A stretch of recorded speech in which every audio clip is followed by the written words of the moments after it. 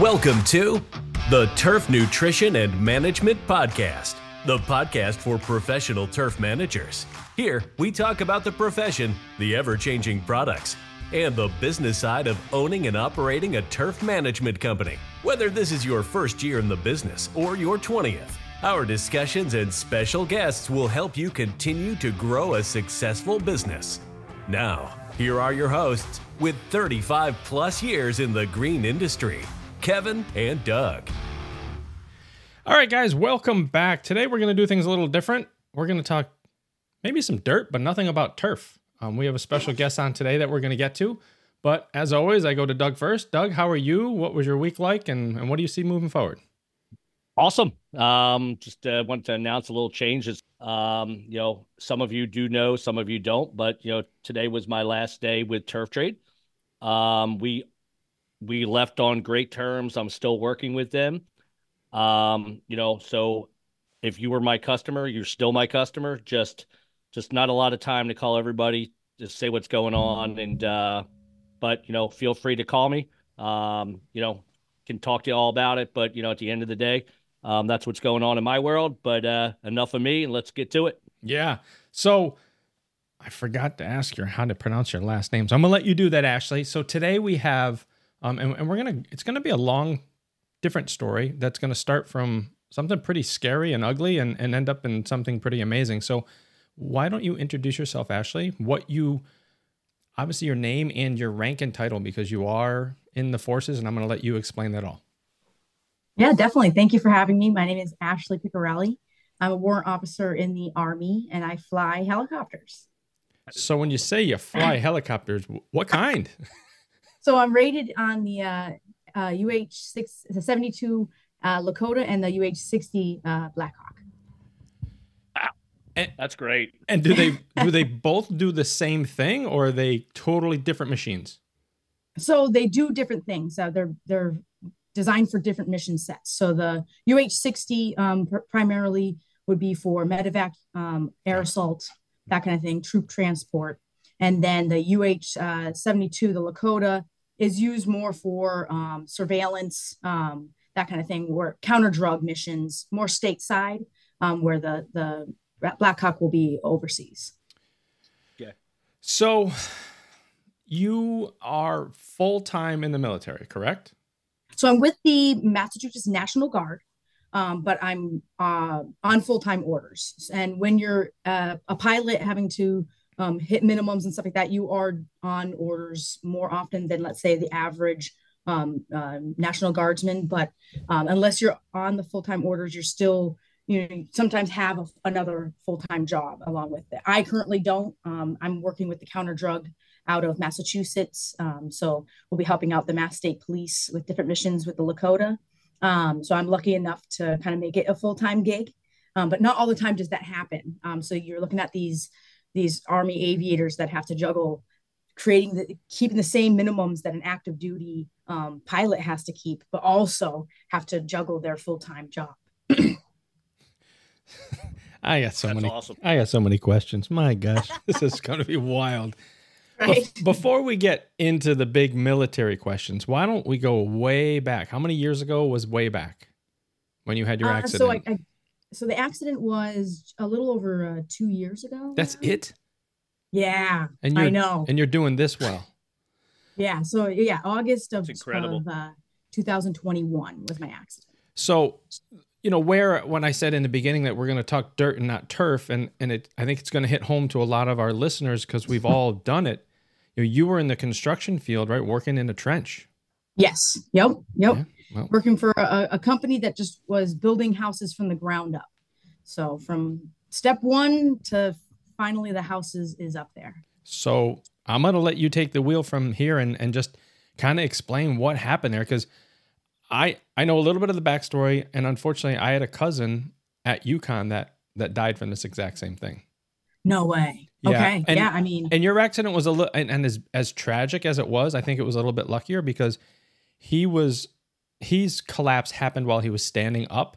So it was right against his chest. It knocked the wind out of him, his head was above and he suffocated. Okay. They could not get him out fast enough. No, exactly. Yeah. That's the big, they say that even if you get buried from your waist down, the impact of in the compression of the dirt can be so bad that your muscles actually poison you because they deteriorate within seconds. So it's pretty scary. But it's called rhabdomyolysis. Yes, that's the one. You got it. Sorry. I have a little bit of background in nutrition and health, but I try to keep that quiet. That's awesome, though. So yeah, go ahead, talk. If you could, please, as much as you definitely feel comfortable of talking about it, because I saw a picture and it's a pretty horrific scene that I saw. Yeah, definitely. I left the Air Force. I was in the Air Force for a little over 5 years, and with aspirations to become a pilot, and boarded with the Army. I was, a full-time reservist out of Westover. So I left a full-time job, made the transition to the Army, went to basic training and tech school for a job unrelated. I actually went to Army plumbing school for 6 weeks. So you're a plumber too? I'm a plumber too. Guys, if you need a plumber. Can I get your number if I need some plumbing fit Anything done? but a clogged toilet. Roger that. With that. Nice. So I just needed a job to hold me over until I left for flight school. It was only going to be a couple months. And I was like, you know what? I love, building, owning properties. I have rental properties. I want a job that maybe will give me some more skills. I just finished the plumbing school, and maybe I'll get a job with construction. And I just took a grunt job, whatever they needed. I just wanted to learn any skill I could. And this one company was building a house from, it was a full house, and then it was I believe they were going to do a couple like townhomes, but they had a pretty extensive project, and I was there for the beginning of the project, and 7 days on the job. So it was a Tuesday of the next full week of being hired on.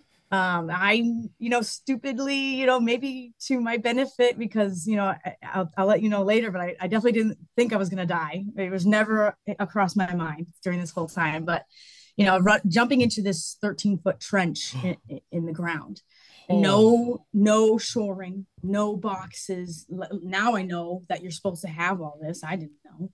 And I'm just jumping in, and we're taking city sewer lines from the main road down to where we're building the house. So, I'm just kind of putting in these pipes together. I'm feeling pretty badass, I'm doing some real work, Nice. And, not once did I think that this was something that could be something that would kill me, And that afternoon, I believe it was just right after lunch. We had taken our lunch break.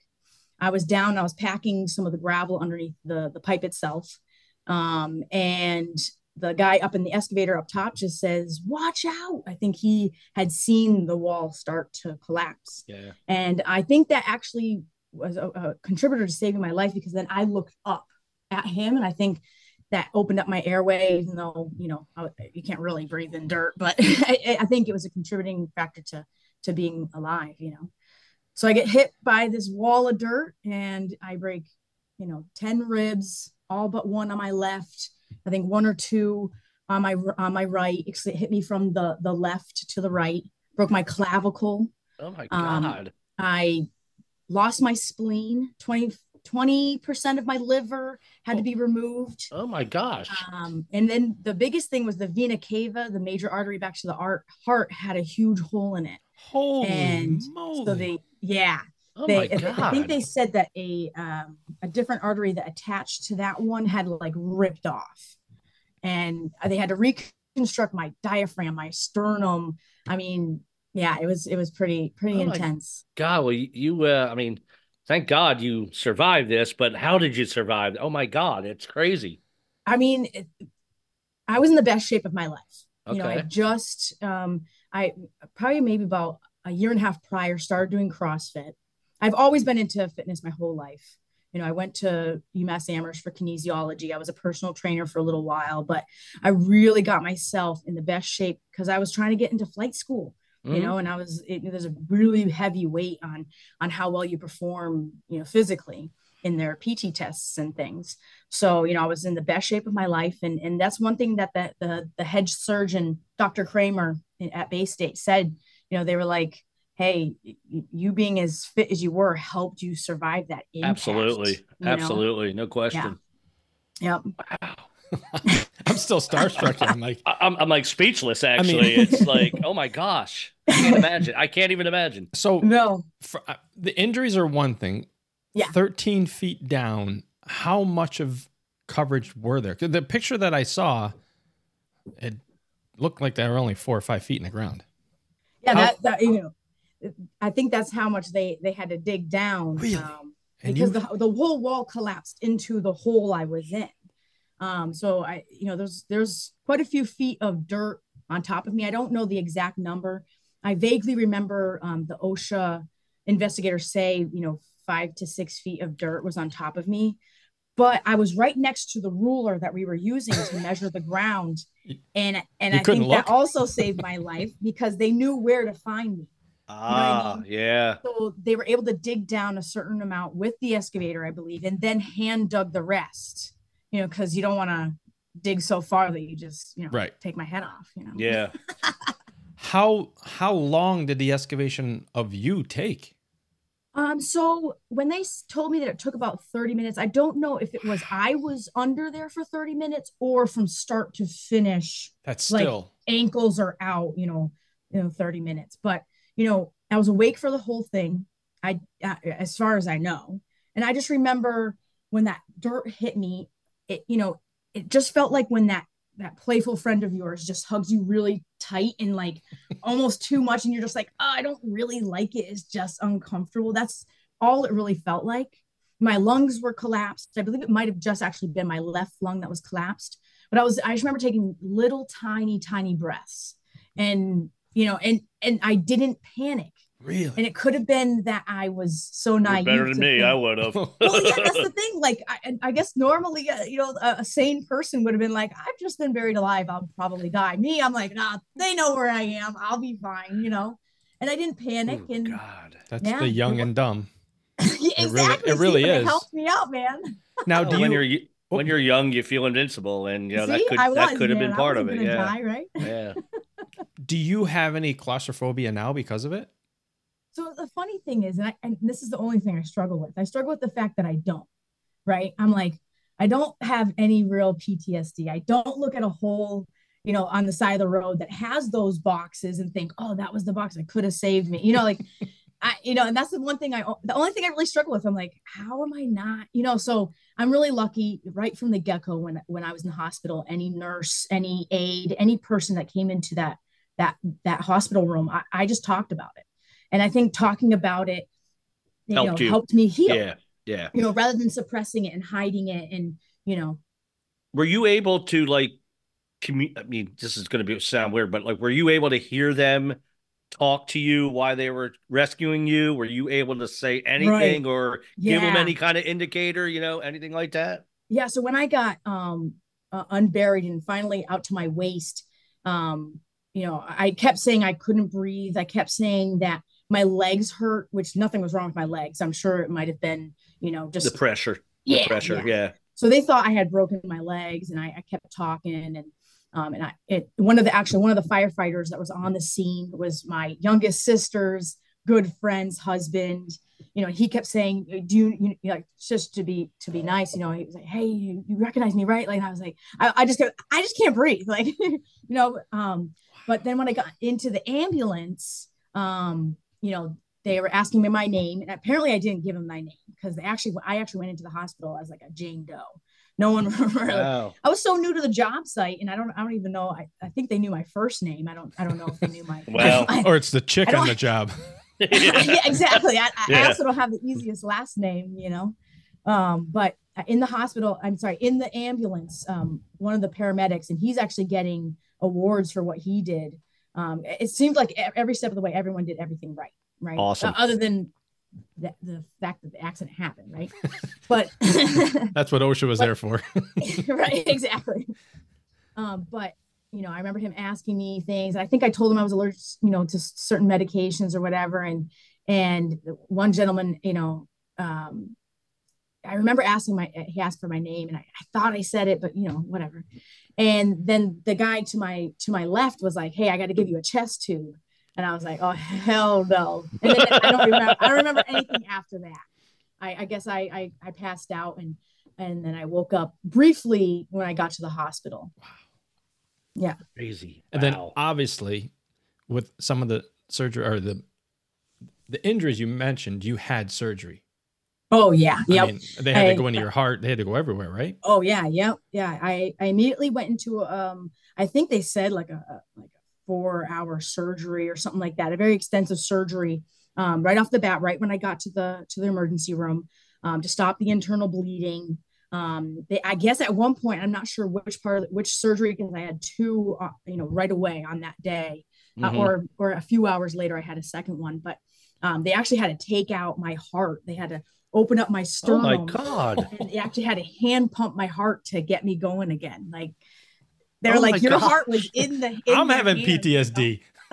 Yeah, I'm not making light of this, but like, and you're smiling about it as you're talking about it, and it's like, and Kevin and I are in like awe because it's like, what do you mean your heart was like out of your body? Like, come on, holy cow! That's crazy. I feel lucky. I mean, they said a 1% chance of surviving, a 1% chance of surviving the type of surgery I had. So, I mean, I guess I had a 0.5% really of surviving. God was certainly on your side that day. No question about it.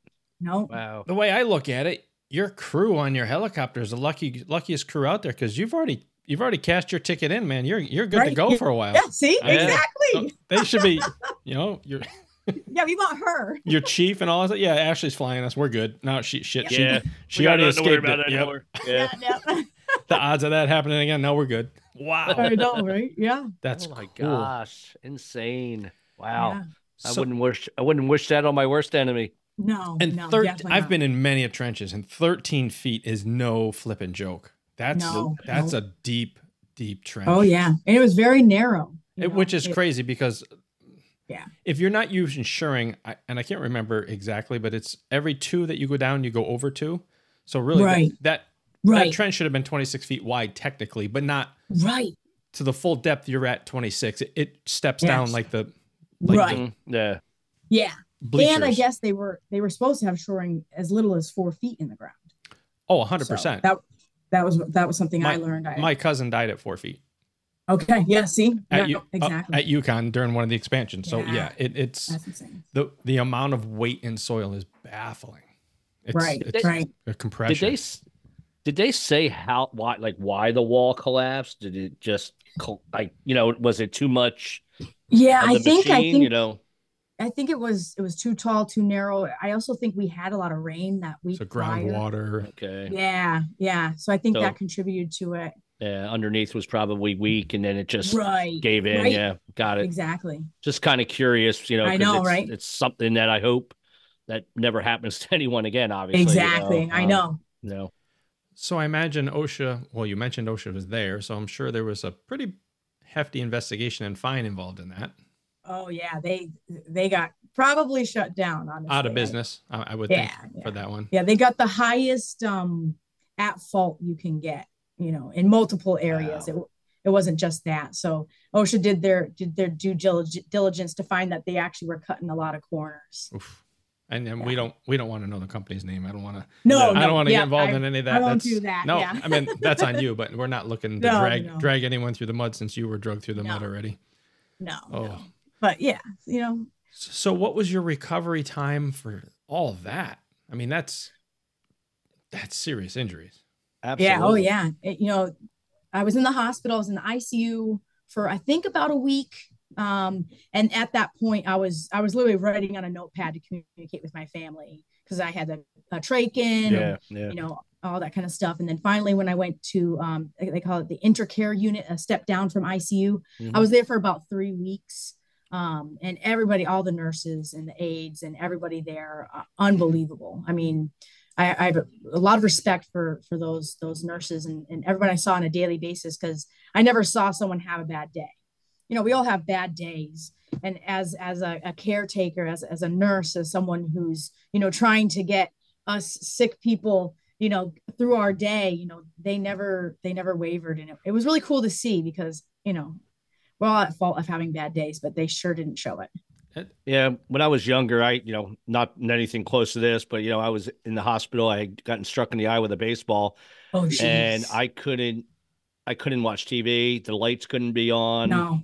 I couldn't read because it would put too much strain on my other Right. eye. And I got to tell you, I think it's something we all take for granted in the world is Right. that these nurses that are in the hospital, they really give a crap and they really Exactly. care about the Yeah. person that they're taking care of. Yep. And, I mean, obviously I don't remember the people's names and whatnot, but I Right. kind of can look back and like, man, if I saw the person today, I might be able to recognize Yeah, them, right. but at the same time, I applaud them for the way they took care of me, Exactly. especially because I was 15 years old and Oh, I couldn't geez. watch TV. Are you No, kidding right? me? So I mean, there's clearly nothing like what you went through, but I can, No, but still, yeah. yeah. I mean, nurses are just Yeah. something I think we all take for granted. Exactly. Oh, yeah. And heck, back then, Doug, the nurses wore the uniforms back then. Yes, they did. Because my mom was retired. She was 35 years as a nurse. So, I watched He called me old, by the way. We're the same age. So Oh, I'm rubber, you're glue type thing. Yeah. But yeah, it's just funny because my daughter is in the nursing program now. yeah. And when my mom went, I mean, you had to wear the white outfit, Wow. the skirt. You couldn't wear pants. You had to wear the little white hat, the special hat, all that stuff. And now it's scrubs. You don't know if they're a doctor or a nurse or No, it's just yeah. they come in, and it's definitely gotten a lot lax, which is good because Exactly. it makes them feel a little bit more comfortable at what they're doing. Because like you said, Right. it's not an easy Not job. easy. No, definitely not easy. Not even close to being an easy job. No. So rehab, definitely. did you go to a rehab or did you do it at home? So in the hospital, I had an occupational therapist because I did have to kind of relearn to walk and climb stairs, and Wow. I was using a walker for a long time. And one thing that I think helped me out a lot too was every morning at 5 a.m. I don't know why they picked 5 a.m., but I had to go from my room to probably maybe 20 yards away to another room to get a chest x-ray, right? So I needed these daily chest x-rays. And once I could make that trip, pretty good on my own, I started doing laps on that floor. And I learned that if you did, I believe it was 20 laps, you were doing a 2-mile walk. And so every day at 5 a.m., I would go get my chest x-ray and then I built myself up pretty quickly to that 20 laps. Wow. And I think that was a big part of, getting my lungs to move, getting everything. Because then after that, yeah, I went home and I had a visiting nurse, and I did have an occupational therapist come, 1 or 2 times, but, I really didn't need any physical therapy. I didn't, I was, yeah. So I was really lucky in that sense. Yeah. Absolutely. Wow. That's just, it's amazing. It's truly amazing. The reason they got you up at 5, because probably all the other patients weren't in the military before, and they're like, well, shit, we're not going to get those people up. So like, tag, Well, she's it. That'd be like you and me. Oh, they yeah. could get us up at 4 o'clock in the morning. We're ready to go. Yeah. I'd be there for nurse change. And like, you want me to carry your bag for you? Yeah. No doubt. Early morning suck. So you're saying this was less than, we'll call it 2 years ago. Yeah. Yep. And you were able to get through that whole ordeal, healing, and then get into an object that doesn't glide, that likes to drop like a rock out of the sky. Yeah, exactly. Why didn't you go for fixed wing or something? I mean, at least you got half a shot at gliding. Right? I mean, you would think, right? I mean, learn from the first lesson, right? But no, I mean, my heart was always set on rotary wing. I already had some Robinson 22 time. It's a small rotary wing. I did that. I paid it out of pocket to kind of beef up my packet to make it look good for the Army board, So I'd already flown about 30 hours in one of those, and the mission set alone, medevac was what I wanted. And even more so once I got out, because then I saw what they did to save my life, and if I could give back a little bit, I wanted to. Urgency of it. Exactly. Yep. My brother did the medevac for a long time. Yeah. He worked for Penn Star over at the University of Penn in Philadelphia. Wow. And he did it for a long time. He started out as like a paramedic on the town being paramedic, but then he took a job over there, and there was just one accident that kind of stopped him from doing it. It was just something he'll probably never forget. No. I won't talk about that one on air, but it was bad. And then one day he's like, I can't do this anymore. No. So, I applaud again, anyone who does that kind of stuff. Thank you. Yeah, no, Yeah. I mean, thank him for me. That's awesome that he gave as much time as he did. Yeah. We need more people like that. Yeah, we do. And especially in today's world, it seems like we have less and less people who want to do those kinds of things. And Right. we definitely need them. And the mindset, unfortunately, of our world right now is it's the taking instead of the giving, and Oh, we're yeah. seeing the ramifications of that in Yep. every level. Yeah. I don't Oh, care yeah. what level you're looking at. It's Nope, it's true. it's Top to bottom. really, really The sad. I deserve mentality. Right? Yeah, I love that. Entitlement. Well, we Right. just gave too many participation awards out. That's all.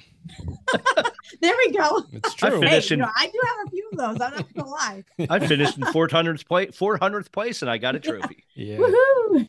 So just to go back to our age, when I was growing up, when the medevac, which is called LifeStar in Connecticut, first came around, our neighbor's girlfriend was one of the first flight nurses on it.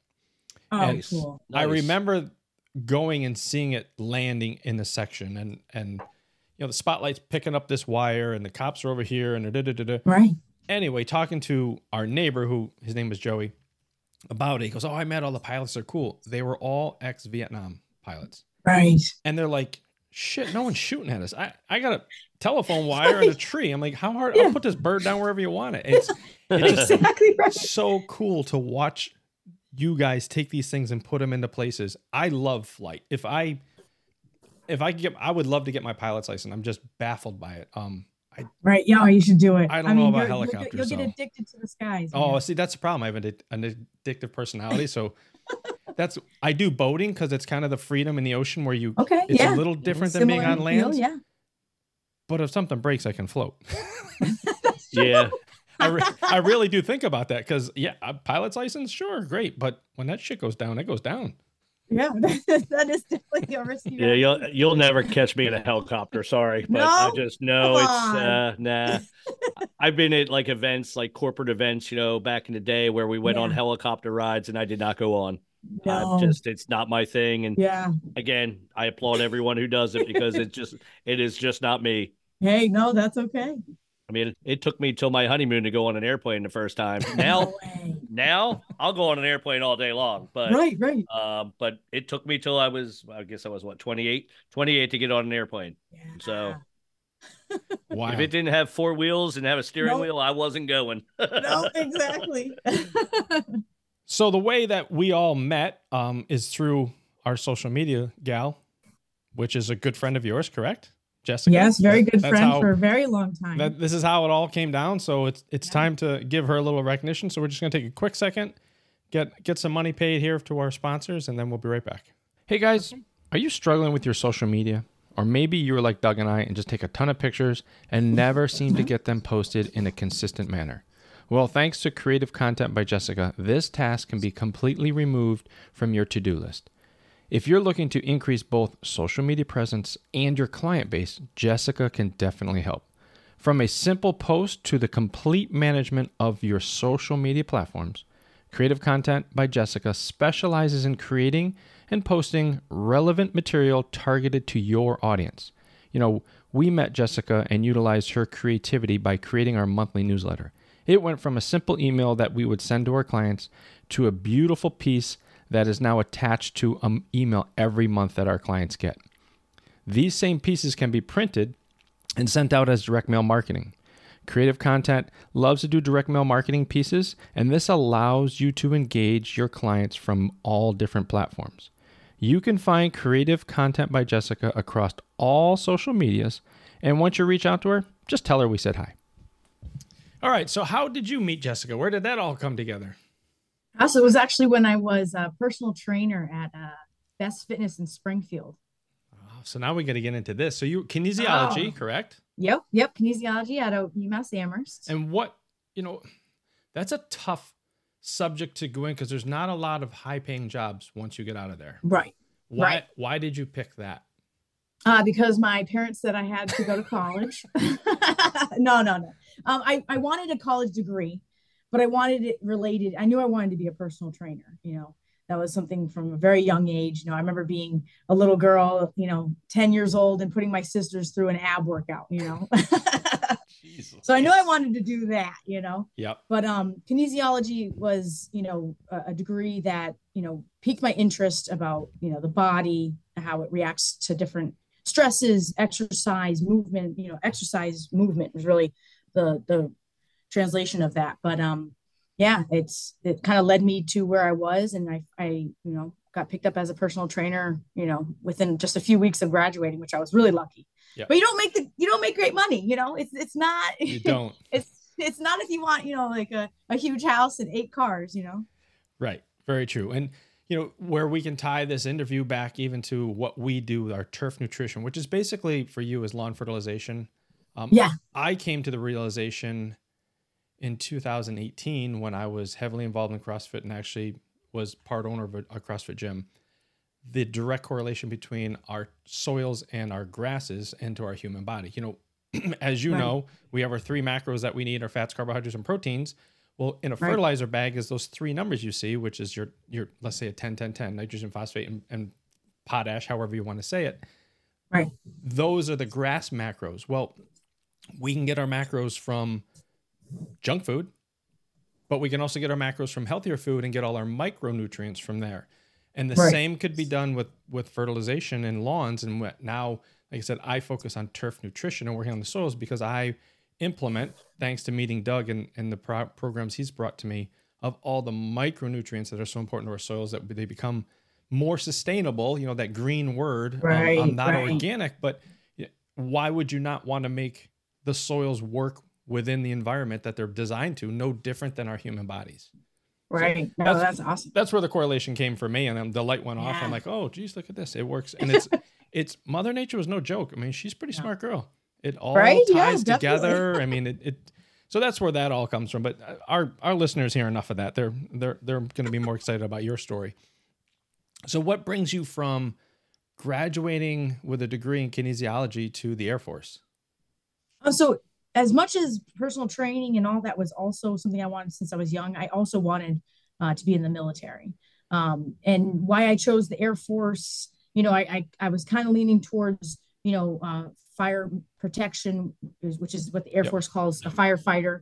I did take the Massachusetts firefighting exam, and then broke my ankle, and I couldn't take it any further, you know. We got to keep you home. Is there any bone you haven't broken? I've broken so many bones and ligaments, and it's just ridiculous. So it brought me to the recruiter, you know, doing my research about, you know, firefighting in the Air Force, knowing that the Air Force Academy, their fire academy would give me more, I guess, when I wanted to go more civilian, yada, yada, yada.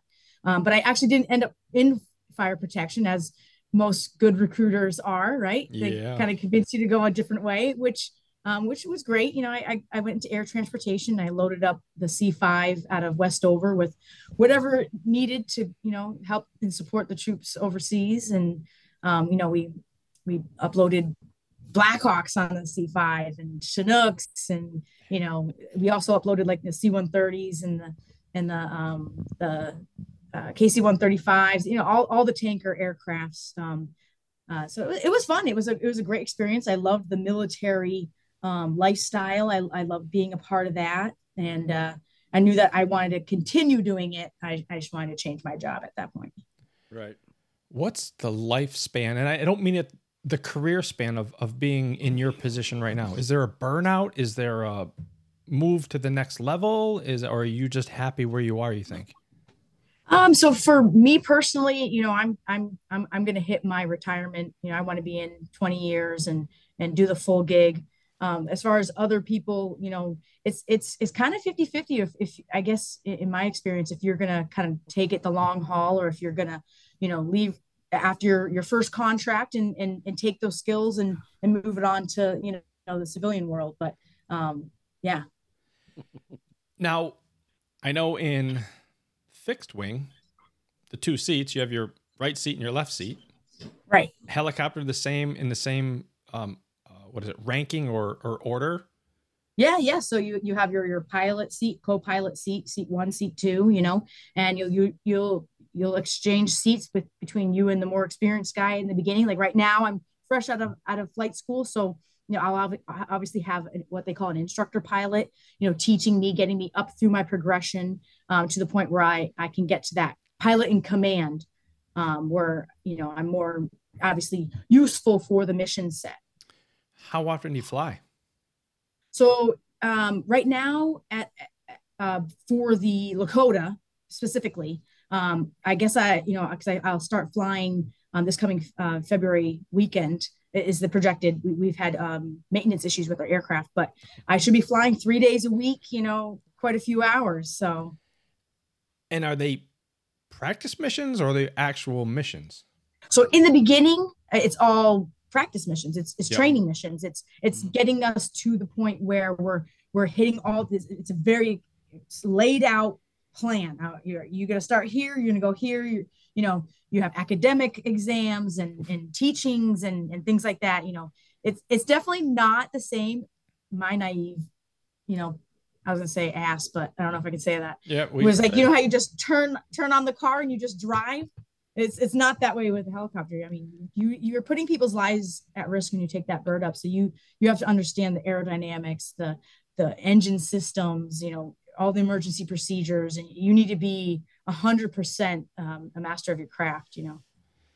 Yeah, I can imagine. Oh, mercy. And you have feet pedals, you have hand pedals or hand sticks, you have all kinds of stuff. I mean, you oh yeah, everything's moving at once.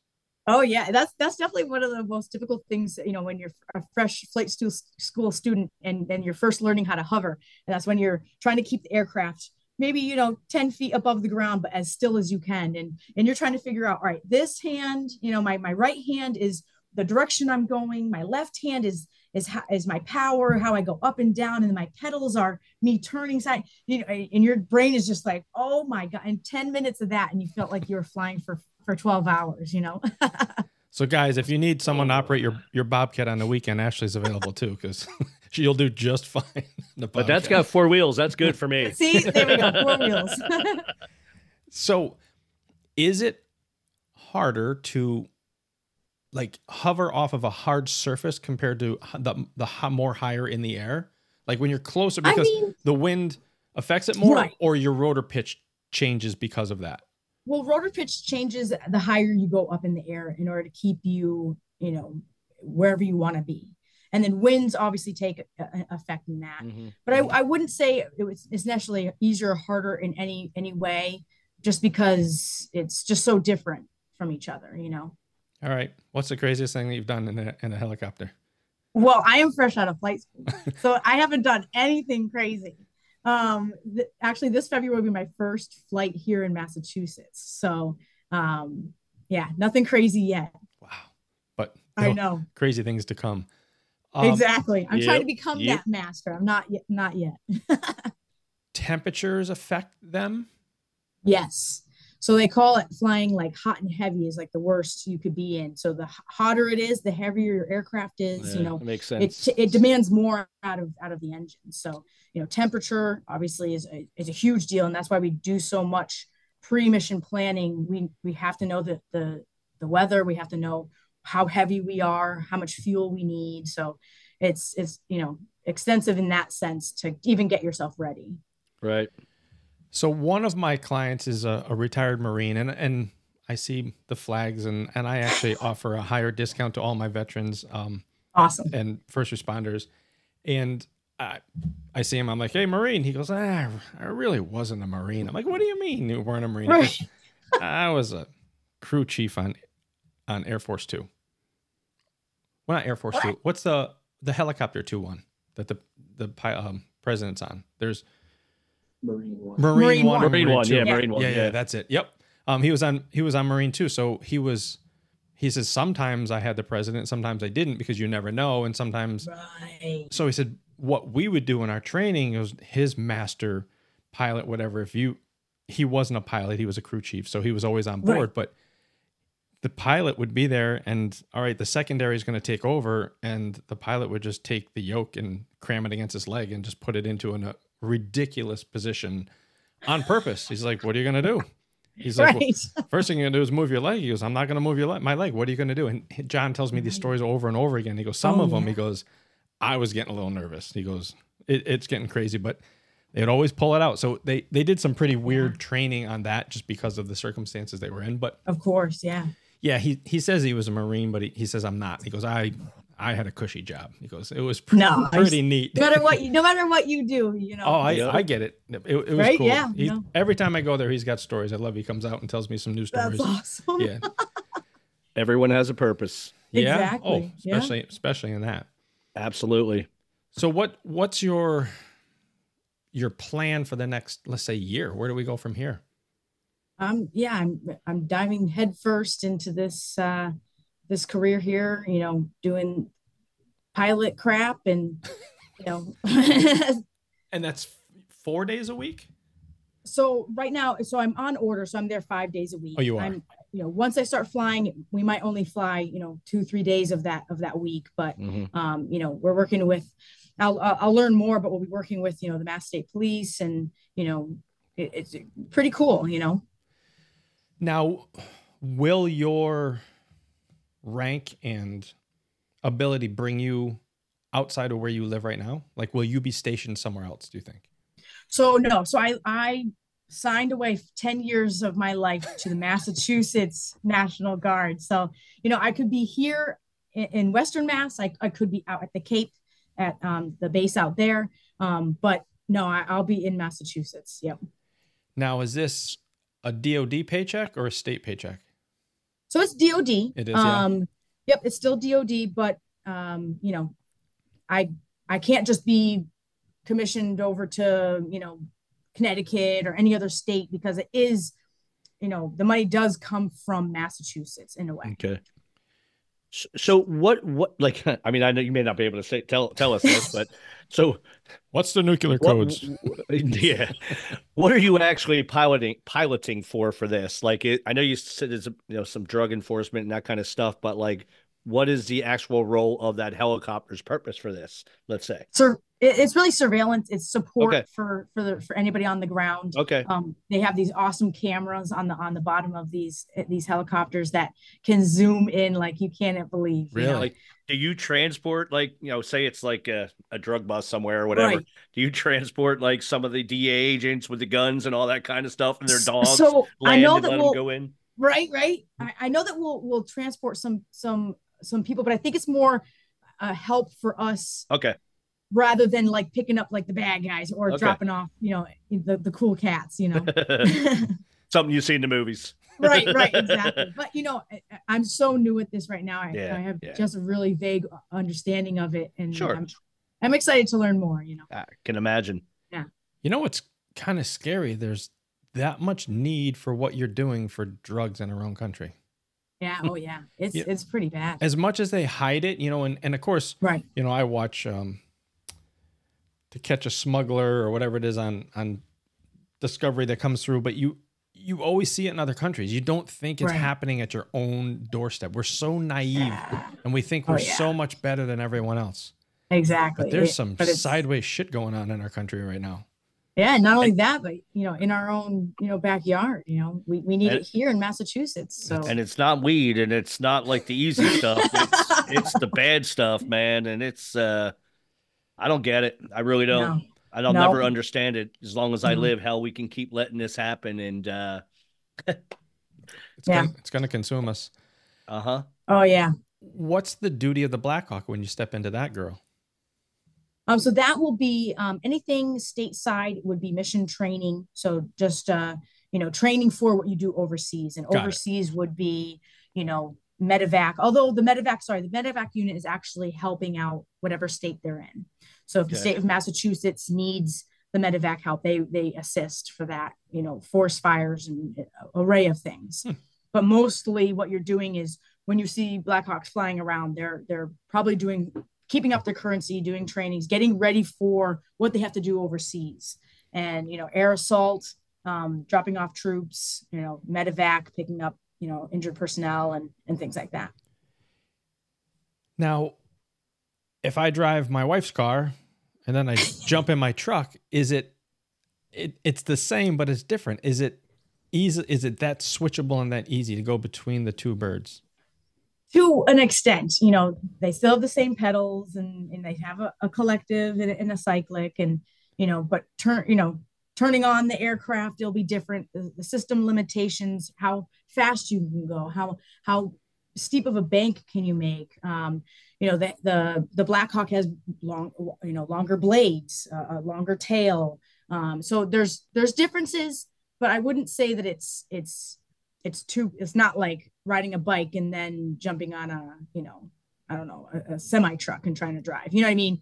But there's some differences, and when you do flip flop back and forth, which there isn't a lot of that.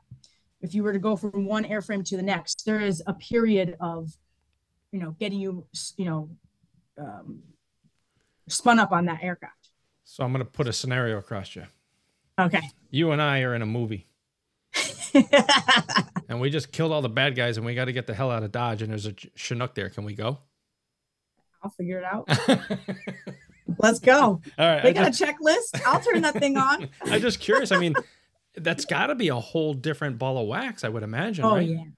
Oh, yeah. And the aerodynamics for a Chinook, because they've got two main rotor blades, not a tail, it does create, that one is a big difference. Yeah. Because with the tail rotor, that's sole purpose there is to counteract torque. But on a Chinook, you don't have that tail. You have two main rotors that just spin in opposite directions. Right. And there's definitely a lot more going on with that girl. And they fly in and out of, I'm right at the end of Bradley Airport runway. Okay. So I've got action all the time. But cool. I'm inside the X to where we don't get air traffic over us. But so it's quiet, but the military do come over, and I love it. And we used to have A-10s here. It was awesome. They would come and bank and come nice and low. Cool. And one of my friends was a C5 pilot, so he would come. I'm sorry, C-130, and he would bring the dirty birds over the house real low and laugh. He was also one of the CrossFit gym coaches. That's awesome. But with the Chinooks, I mean, people don't realize, like you just said, the rotors turn in opposite directions. And they're so flipping close to each other, too, when they spin. I mean, who came up with that idea to make that work? And the timing of this all, I mean, it's pretty fascinating piece of machinery. Some really smart people that are way smarter than me. Or really crazy. I mean, in awe. Exactly. In awe of what these helicopters can do, Yeah. It's nuts. We have a couple of military bases here in New Jersey, and one of the airports that I fly out of in Atlantic City, I'm not sure what it is, if it's Air National Guard or if it's actually the Air Force that's down there. But, they have F-16s and F-18s that fly out of there. There we go. And so whenever we fly out of there, even if I'm sitting in the gate or I'm on the plane, I'm always looking because it's so cool watching them take off. And it's my God, you're looking and they're like gone in 2 seconds. Exactly. And they're loud. Holy crap. There was one time my father and I were fishing. This is probably 25 years ago, and the Army-Navy game was about to go off. And it was right after 9/11. And so it was actually longer than that. It was over 20 years ago. So we're sitting there fishing, and all of a sudden these fighter jets flew over top of us. And we weren't even thinking that the Army-Navy game was going on. And we're like, I'm calling my wife, or here we go again. What's going on? Like, oh my God, here we go. And she's like, or my brother, I think it was my brother. He's like, dude, it's the Army-Navy game. Are you stupid? But it kind of was like, holy crap, man, what's going to happen now? I can't believe this is going on again. Exactly. Oh my God, you must have been scared. Yeah, for about 2 minutes until I found out the Army-Navy game was going on. But anyway, I just think it's cool to see those things, and as Kevin and I always say, it's like, thank God we have all you protecting us, because, what would we do without them? So there's not enough people with the respect towards what work you do that anywhere in this country anymore. Yep. You're seeing less and less of it. It's pretty sad. And right. Again, that's why we're seeing crime the way it is, because people don't have the respect for police officers anymore. Yep. No. It's horrible. Yeah. Well, we don't want to get on that soapbox. We'll keep it positive. Yeah, let's that not. could be another hour there, right? Roger that. Probably longer than that. And probably some fines from YouTube. Yeah, watch out. Be shut down. So now you're off for the weekend. You say you do just Monday through Friday is where you're at right now? Yes, because I'm still in that, they call it readiness level 3. I'm trying to build up to level 1 where, I can do all the mission tasks, So right now I'm doing a lot of studying, pop-up exams for my IP, Oof. all that good stuff. School, that school stuff scares me. I thought, I graduated from college back in 2010, so I go to flight school. I'm like, 33, 34 years old. And I'm like, I forgot how to study. I'm like, what am I doing here? on top of like one of my sons, he did very well in school because he knows how to take tests. And there's really a method that you can use and test. Not you're going to ace them all, but there's a lot of common formalities just in test taking. Isn't that insane? And then you get two old guys like us and shit. I wish I'd learned that back when I was in school. Well, yeah. I didn't like tests. No, I didn't like school. Yeah, I didn't like school right? either, so. That's why we got stuck in this trade for 35 years, Doug. Yeah, no doubt. All right. We're not going to keep you much longer. We appreciate, man, this has been a wild ride, wild story. And what's probably even more amazing is your positivity through the whole damn thing. Absolutely. I mean, you always have a smile on your face. Crazy. You can't wipe that off me, man. Nope. That's awesome. I love it. That trench thing. I think there's a lot of things that people can take from this. One is, safety first. And I'm not, I'm the first one that doesn't wear safety glasses because I always have my safety lashes on and it's like, whatever. But at every level that you go further away from safety, something like what you just did could happen. And that's 13 feet, just still blowing me away. That's not a joke. Wow. No. And you start cutting corners when it's a small thing, then Always. all of a sudden now you're forgetting shoring for a big trench, so, definitely got to take it serious when it comes to safety. Yeah, absolutely. And we all do it. And we get comfortable. Yep. Right. And that's the thing. I'm nervous for you in any pilot like that, and that would be my problem too. The checklist. Yeah, I got most of it done. Screw it. Because you just get comfortable and you think you can take on the world. Like, shit, I can glide down. Right. Yeah. Complacency kills, but, luckily we're in a department, the aviation is safety has to be number one, Yep. When I fly, I will never fly single pilot. It's one good thing about the armies. They'll make sure there's two pilots, but I'm flying, crew chiefs or paramedics, people in the back, passengers, their lives are in our hands. And if we do end up skipping the checklist, it's not a good end.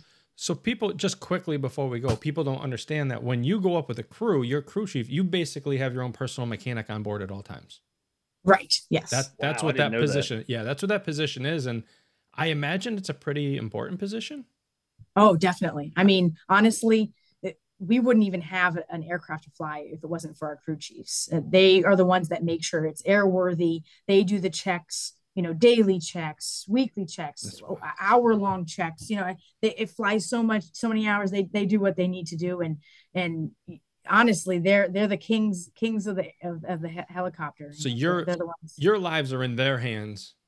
And exactly. And then when you flip the switch, it's the other way around. Exactly. Yep. That's wild. That's how we work well together because we are responsible for so many different parts of it. Yeah, I just don't think a lot of people realize that there's important people on, other than the two people in the glass windows looking cool on those boats that make that thing do what it needs to do when it needs to do it. Exactly. Yep. So whole team. What do you think is going to happen in this crazy world of what's going on? Some of these aircraft going to be going other places and doing things? Oh yeah. I mean, come on. Oh yeah, look at her. Oh yeah. It's a ticking time bomb, man. I don't know. I don't have insight. I see the news like you do, but it's not looking good. That's too bad. That's a shame. It is a shame, but what we got to do what we got to do to keep peace, and we got to start making some moves, in my opinion, because I don't want it to come to a war, and sometimes it does. It's a great attitude. It really is an attitude that a lot of people don't think of anymore because of the softer environment we've created. But like I said, we just have to do what we need to do, right, to protect our sovereign country. Exactly. Interest. Yep. Mm. No, we don't want it to come here. We want to we need to keep us safe. Yep.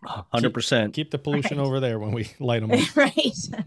But, we also don't really, I know I don't want any wars ever again, but, it's inevitable.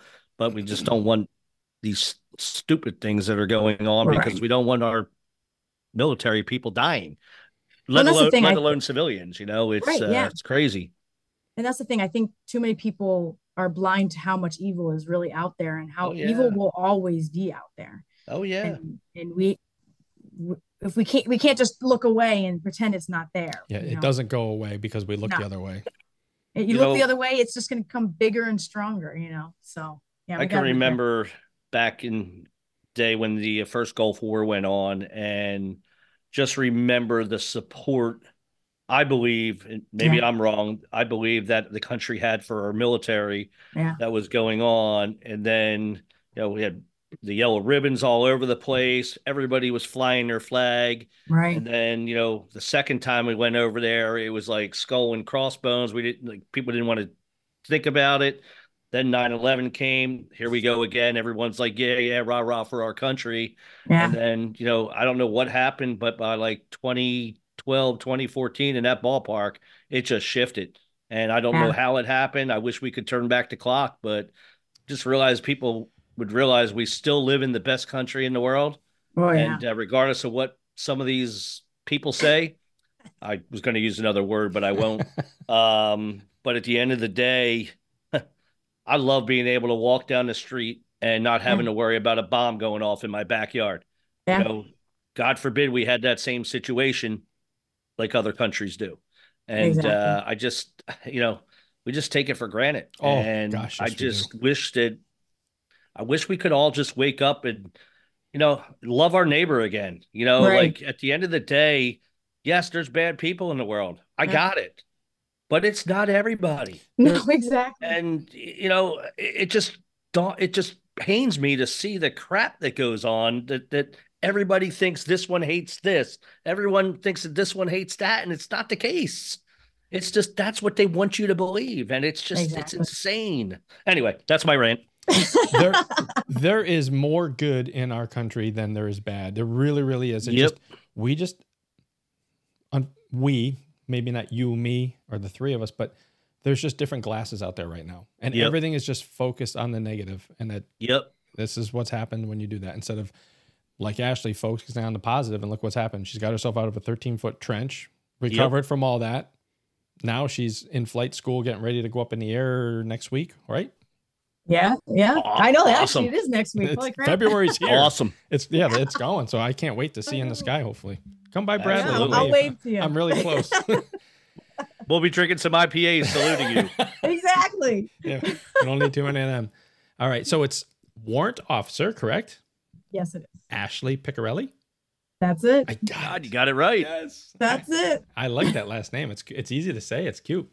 Right? Thank you. No, we appreciate you coming on. We appreciate you expressing your story because I think it's very important on the safety part, but also that, hell, when you're down, just keep digging. And I don't mean that in the wrong way of you getting out of a trench, but you basically put the title on that freaking saying. Dig yourself out of a trench and friggin' let's go. Let's put our boots on and let's go to work. It's been an absolute pleasure to have you on. Thank you for our freedom. Thank you for everything you're doing for us. We look forward to hearing more, probably through Jessica, definitely. Of your flight and how that works for it. I do have some pretty cool pictures that Jessica sent us, so we're going to hopefully get your permission to post them as well. Yeah, definitely. Please do. Helicopter thank pictures. You for having me. Oh, it's our pleasure. It's our honor. It's been a blast. No, thank you. This was fun. It went really great conversation. Went by really fast. Good. Yeah. Thank you so much. I knew. I heard you were from a little birdie. You were a little nervous, but hopefully that got out of your. No, yeah, it definitely helped. You guys are easy to talk to. That was awesome. Jessica was nervous too. Don't let her kid you. and we can take your money even easier. So be careful. All right, guys. Exactly. Everyone have a great weekend. We thank you for listening and tuning in, and best of luck in your career of flying the birds and protecting us. Thank you so much, and thank you for your support. Absolutely. Thanks for listening to the Turf Nutrition and Management Podcast. We are always interested in topics you want us to dig deeper into. You can submit a topic or a question from the link in the show notes. Please like, subscribe, and leave a review on your favorite podcast platform and share with your friends so we can all be better turf managers and successful entrepreneurs.